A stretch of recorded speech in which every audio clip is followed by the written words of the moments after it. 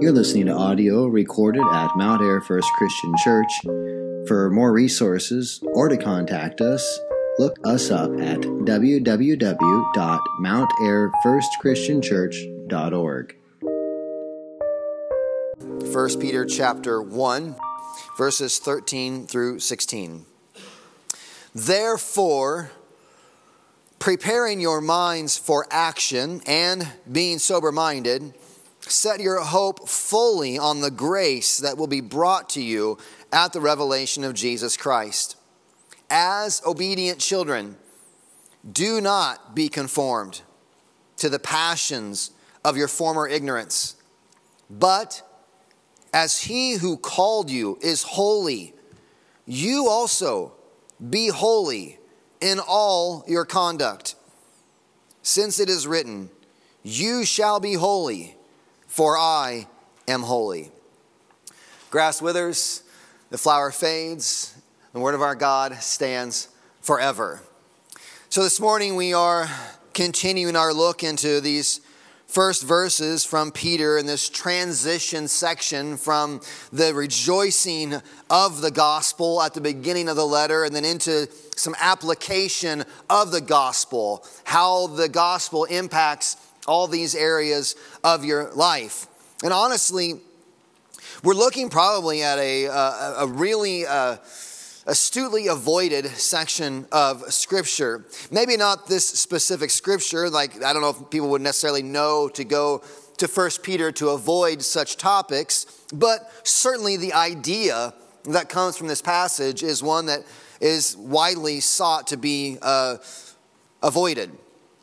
Last week, if you remember, we spent quite a bit of time talking about the imperatives of God that flow from the indicatives of God. That was the language I was trying to use, that the imperatives, what you must do, flow from the reality of what God has done. The command to do always flows and is empowered by the doing, first and foremost, not of the Christian, but of God on behalf of the Christian. We, as the people of God, rejoice above all else in what God has done for us in Jesus Christ. Not in what we've done for Him, not in lifting to God, here's my good works, aren't you impressed?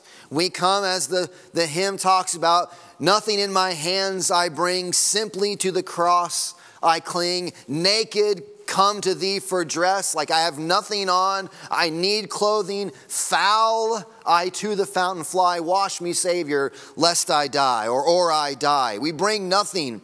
And so what we rejoice in, first and foremost, is what God has done for us in Christ Jesus. He has rescued us out from under the penalty of our sin.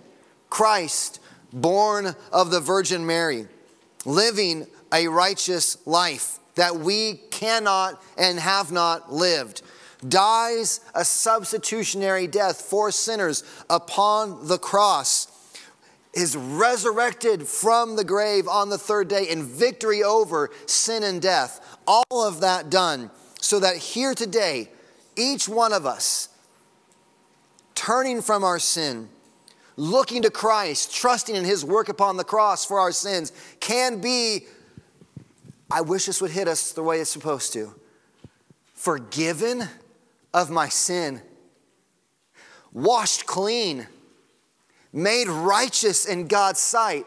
Why? Because I've impressed God? No. But because by His grace and mercy, according to His great mercy, Peter says, He has caused us to be born again to a living hope. We can be brought then into the family of God. Those of us who were without hope and without God in the world can be adopted into God's family, made His very own children, who, when Peter talks about it, says that because you're His children, there's an inheritance that is yours, that is kept for you in heaven, and you are kept, you are guarded for it. That because you are His kids, He is watching over you every day of your life and making sure that you get to your appointed end, which is union, fellowship, full fellowship in the light of His presence. This is good news. This is good news. What God has done for us in Jesus Christ. That was my choir. I'm preaching to the choir. The imperatives, what we must do, always flow from that indicative, what God has done for us in Christ. But we err, and there is much error today, if we say that the indicatives of what God has done, this work of the gospel, what God has done for us in Christ, means that there now are no imperatives. That's an error. That's an error. To say that the indicatives, what God has done for us in Christ, means that it no longer matters what you do. There is no oughtness to the Christian life. There is no imperative. That is an error. And there's a lot of that around today. Do you want to learn a big word? You might know this word. Some of you might know it. I've used it before. But if you want to learn a big word, here it is. Antinomian. Antinomian. It's a fun one. Antinomian. Essentially all that it means, it's this heresy. It's a heresy that says that because of grace, because of God's grace, the law no longer matters. It's just grace. Live and do and conduct yourself in whatever way. Because of grace, the law no longer has any place of our life. Antinomian, essentially against, nomian, the law, what is written. There is a movement and that has been around in church history that says that because of God's grace, because Christ has rescued us from our sin, there's no longer really any need to worry about sin because the law serves no purpose under this view. You're already made righteous. Go and it doesn't matter. The teaching is dangerous because it's half right. It's almost half right is why this is such a dangerous teaching. It's almost half right because the individual who has trusted in Christ is already made righteous. Romans 8, chapter 1. There is therefore, when? Now, no condemnation for those who are in Christ Jesus. For the law of the Spirit of life has set us free from the law of the Spirit of death through Jesus Christ. There is therefore now no condemnation for those who are in Christ Jesus. The gospel makes us righteous. We call that doctrine justification. It is a legal declaration that the one who has placed their faith in Christ, when God looks at them, he sees the righteousness of Christ. They are made righteous in his sight. It's a beautiful, beautiful reality.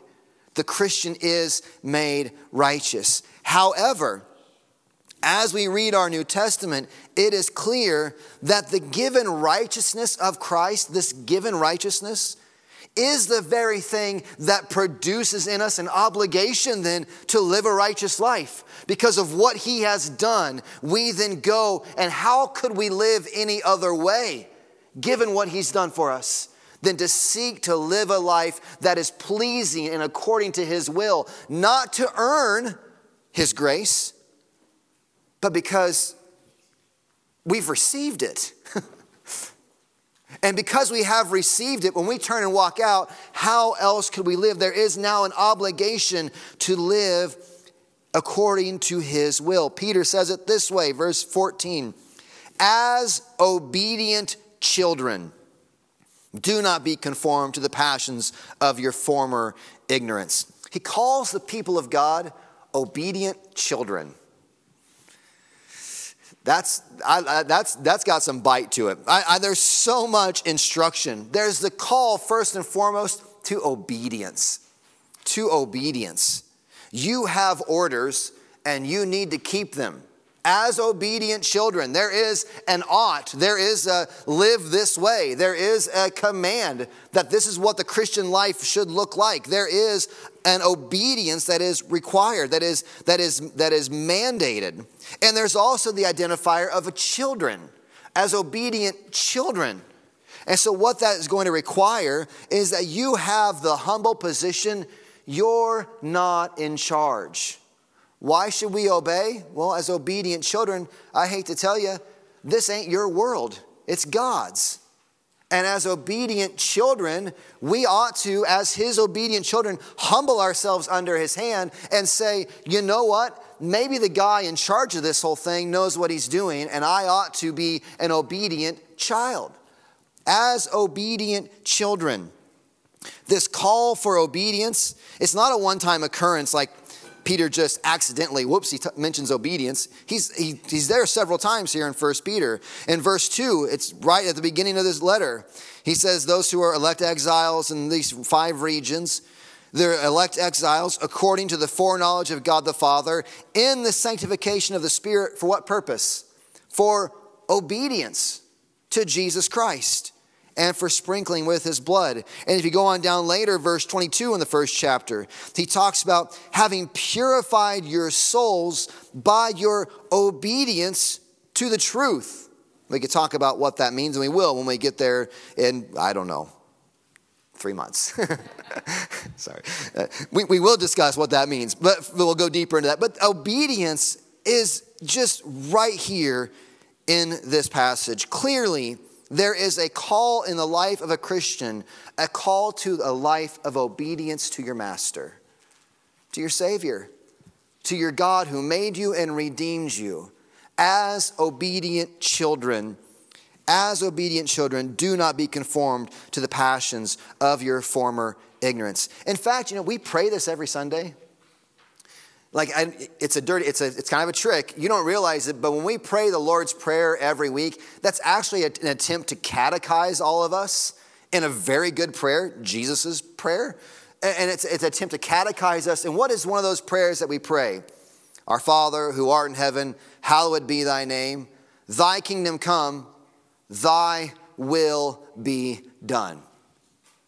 How is God's will done? There's this line, your will be done on earth as it is in heaven. Who are we praying for there?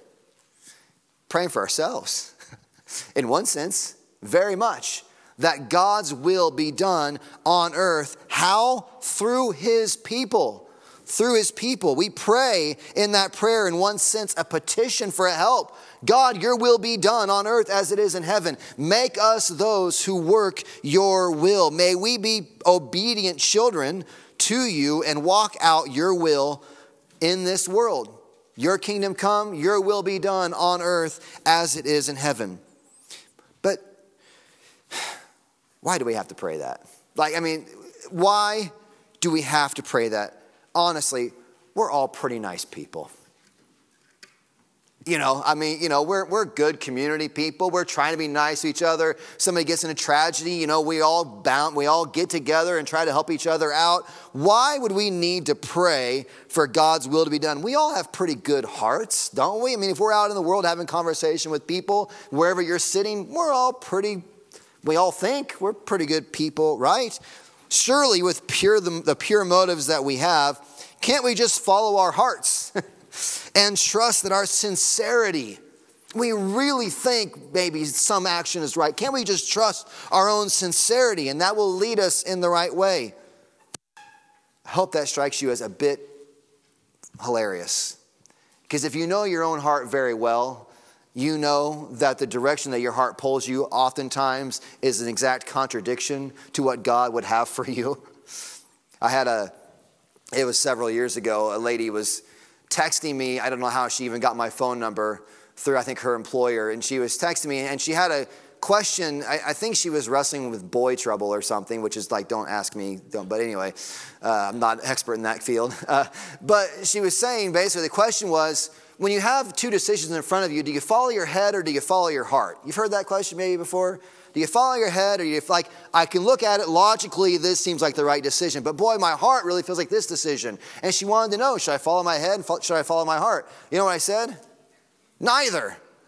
Don't follow either one of those. That's a terrible gauge. What you think or what you feel, no, that is not the important question you should be asking. Your head, your heart, they are not worth trusting. Why? Look what Peter says. Do not be conformed to the passions of your former ignorance. You have a former ignorance that is constantly tugging at you to follow it.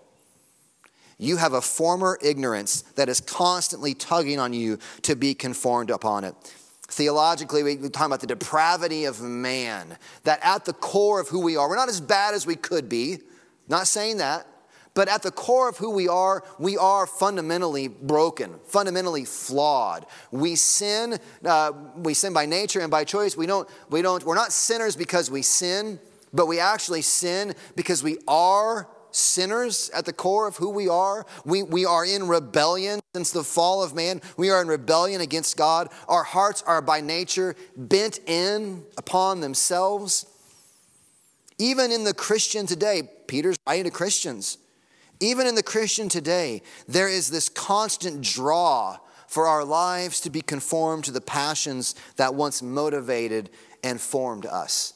It's like if you can imagine a clump of silly putty or something, kind of, it holds together a little bit, but it kind of takes the shape of whatever you want to make it take a shape of, and you set it on top of a kid's building block, and it's sitting there in front of you. And if you keep actively working on it, if you keep actively shaping it, you can make it into something. But if you sit and just let it rest, and you come back a day later, and you find that it has just kind of morphed down and it's conformed, and it looks like it's taken the shape of a block. It's just conformed due to gravity, due to whatever the nature that it has. The natural pull will conform it to the shape of the block that it sits upon. Unless there is active work to keep it from going in that direction, it will. It's not a perfect analogy, but the Christian in some ways is similar. If there is not Holy Spirit empowered effort to keep our lives from being formed to our ignorant passions that we used to once live in, they will be. They will be formed in the ignorant passions that we once lived in. This word conformed is also, you'll maybe recognize the term from Romans 12:2, where Paul admonishes to the church, do not be conformed to this world, but be transformed. There's a contrary action. Don't be conformed to this world, but be transformed by the renewal of your mind. And Paul sees there that there's a conforming of the Christian that is constantly pressing in upon them from outside of themselves. Do not be conformed to this world. There's an outside pressure for conformity, and there's an inside residual former ignorance and passion that is seeking to conform you. We're pressured from every angle. Outside, culturally, yes, but internally, our former passions are calling to us to live and to conduct ourselves in some fashion. Paul says in Romans chapter 6, 12 through 13, he says, let not sin reign in your mortal body to make you obey its passions. You hear all the same language there. There's this passion that's inside of us. Let not sin reign in your body. Do not present your members, yourself, to sin as instruments for unrighteousness, but actively present yourselves to God as those who, here's the indicative imperative thing. Present yourself to God as those who have been brought from death to life, and your members to God as instruments for righteousness. Because of this incredible work of God for us, we as obedient children do not be conformed to the passions of your former ignorance. A question that comes up sometimes is, okay, fine, but how much? Like honestly, how many of my former passions must I put down? And how much of my life must be given to God? I understand you, Darren, which it's laughable. We should have more conversations if you think this. I understand that you, Darren, you're really pursuing holiness and you're up high and mighty. But really, people like me, again, we should talk. That's not the way this works. But anyway, regardless, I hear this statement as though, well, is that for everyone? How much of our life must be given to God? When he calls for holiness, how holy does he really mean? Like, I do a lot of good things. I might even read my Bible and I pray and I show up to church. I do, how much though really, what percentage of our life can we seek holiness, and what percentage can we keep profane? What percentages can we do this? Biblically, holiness was a total devotion. If an article was ever used for profane purposes, it was to be disposed of. It was to be broken and gotten rid of. Holy meant that it was reserved in totality for holiness. Jesus says plainly in Luke chapter 9, verse 23, if anyone would come after me, let him deny himself, take up his cross, and follow me. That the call is not, Jesus, I want to give you so much of my life and keep so much for myself. It is, if you want to follow me, your life is no longer yours, it is mine. Take up your cross and follow me. But really, must every Christian be super Christian? Aren't we all at different points in our sanctification? And the answer to that is yes, obviously. Absolutely. There may be those who struggle with what we would consider grave and serious sins. I'm going to shock you here, try to. That there may be those who struggle with what we would consider grave and serious sins that are actually far more holy than any of us sitting in here this morning. Because of the difficulty of their pursuit, their sought after devotion to God may far outweigh our own half-hearted pursuit. They may fail in spectacular ways, and we may succeed in all the lukewarm ways that really keep us very far from God. Am I setting the bar too high? Am I saying that we, with this side of heaven, become some sort of sinless, perfect people? Holiness, we're going to all of a sudden take up the claim of holiness. No, that's a Wesleyan doctrine of perfection. You wouldn't, well, never mind. It's a Wesleyan doctrine of perfection. No, that's not what we're talking about here. But there is no Christian who does not make living to honor God their goal. All falling short of it in various ways, of course. Yeah. By God's mercy, may he have mercy, but all at the same time aiming at his pleasure. It's fascinating. You think about, we've mentioned earlier in this passage that all the church is going through and the trials and the difficulties. And isn't that really the time that Peter should just say, you know what? I know you're going through a lot. It's really tough out there. People are mad at you. It's not going well. The church is being persecuted. You know what? It's really hard out there. Just try to be a little better. In the midst of their tough times, everyone wants their sin to be special. In the midst of difficult circumstances, we want to say, well, I understand that's the call, but don't you see my circumstances? Well, here's this church in all kinds of circumstances. And what's special? The holiness of God. What's special? The character and nature of God. We may at times even know something to be sin, but we think that we have good reason for our transgression. You know what that's called? That's called hypocrisy. That's called hypocrisy. Now, this feels heavy. It's fine. But I want you to see, this actually is a positive call. Like, even though implied in the call to be holy as God is holy means, yes, a ceasing from your former ignorances, this actually is a positive call. It isn't a do not, it's a do. It's a be holy as I am holy. Be holy in all of your conduct. It isn't a negative call. It's a positive call. It is a call to be who you were truly created to be. One who reflects the character of God and who glorifies him with your life. If we go back to our lump of putty, you were not made to be block-shaped. You were made to glorify him. And the call, because of these external pressures and these internal former ignorances, the call feels like this real restrictive. We can't bow to these pressures. But it's actually a call to enjoy and be who God has made for you to be. It is a positive call to glorify God with your life. God's call and work for your holiness is a positive call to turn from all that will ultimately dissatisfy you. And honestly, if I'm going to be honest, which I've been this whole time, I shouldn't say things like that. Not that I've stopped being, anyway.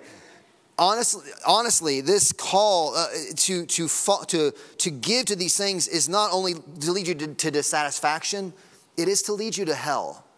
It is to lead you to hell. To choose not God, to choose sin over Jesus, will lead you to dissatisfaction, absolutely. And ultimately, it will lead you under the wrath and judgment of God. And so we aren't just talking about light difference of opinion. We're talking about serious things here. So this is a positive call to get out from underneath that and to be who God has made you to be holy as he is holy, to live life honoring to him, which is what you were made to do. Which is what you were made to do, to honor Christ, to honor God, to glorify him, to live out the reality you were created for. Why are disobedient children so frustrating? Maybe it's just me. I don't know. Why are disobedient children so frustrating? Oftentimes, well, and I got to caveat this, that when I'm not drowning my own sinful anger and frustration. But when I've got it, God in his mercy and his grace, I've held it together. And disobedient children are so frustrating because we know that there are times that if the child would just obey, just shut the TV off, get your shoes on, we're going to go do something you want to go do. Like, you ever have that instance when it's like there's something you've planned, a good thing for the kid to go to, and they want to go to it, but you can't get them to stop doing what they're doing, to put their shoes on and go. And you're like, if you would just be obedient, you would walk into the fullness of your joy. And it's so frustrating. You're like, come, and the kid is stuck in the passions of their former ignorance, whatever you want to say. Good parenting is directing the child to an obedience, not to run some sort of prison system, but for the joy of all involved. Good parenting does that. Calls for obedience, not just to stop all bad behavior, but to see the joy and the blessedness that could exist in the harmony of obedience. Do we not trust that God has ordered the world far better than even the best of parents? That his calls for you and your holiness are actually for your eternal joy in him? Do we not trust him? Maybe that's the important question. Do we not trust him? Do we not trust that he knows better? To disagree is idolatry. It's to say, God, I don't think your holiness is what really is going to make me happy. I think I make me happy. You just put yourself on the throne and taken him off. You do not know better than him. He is calling all of us to something more, to live lives that glorify him. Have we failed? Will we fail? Oh my, yes. But each time, confessing our sin, is faithful and just to forgive us of our sin and cleanse us from all unrighteousness, 1 John 1:9. Confessing our sin, trusting in Jesus anew each day, and taking up the call, empowered by the Holy Spirit, to seek to live holy lives as he is holy. Let's pray. Father, I ask that you would do the work in our hearts that only you can do.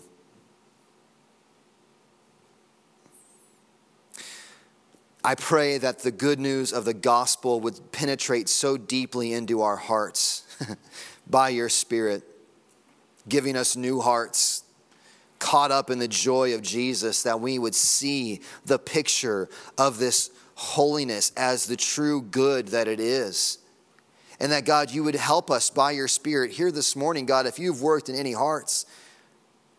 Work in my own heart, God, as I think about former ignorances and passions that war from within and the voices from without that war against, that, God, as obedient children, we would not submit, be conformed to those things, but that, Father, we would pray and we would say, my life is not my own, it is yours. And what I want more than anything is that you'd be honored in it, you'd be glorified in it, the gospel would be told through it for your glory and, God, for our ultimate joy. Do that work in our hearts, God. Satisfy us in you, we pray. In Jesus' name, amen.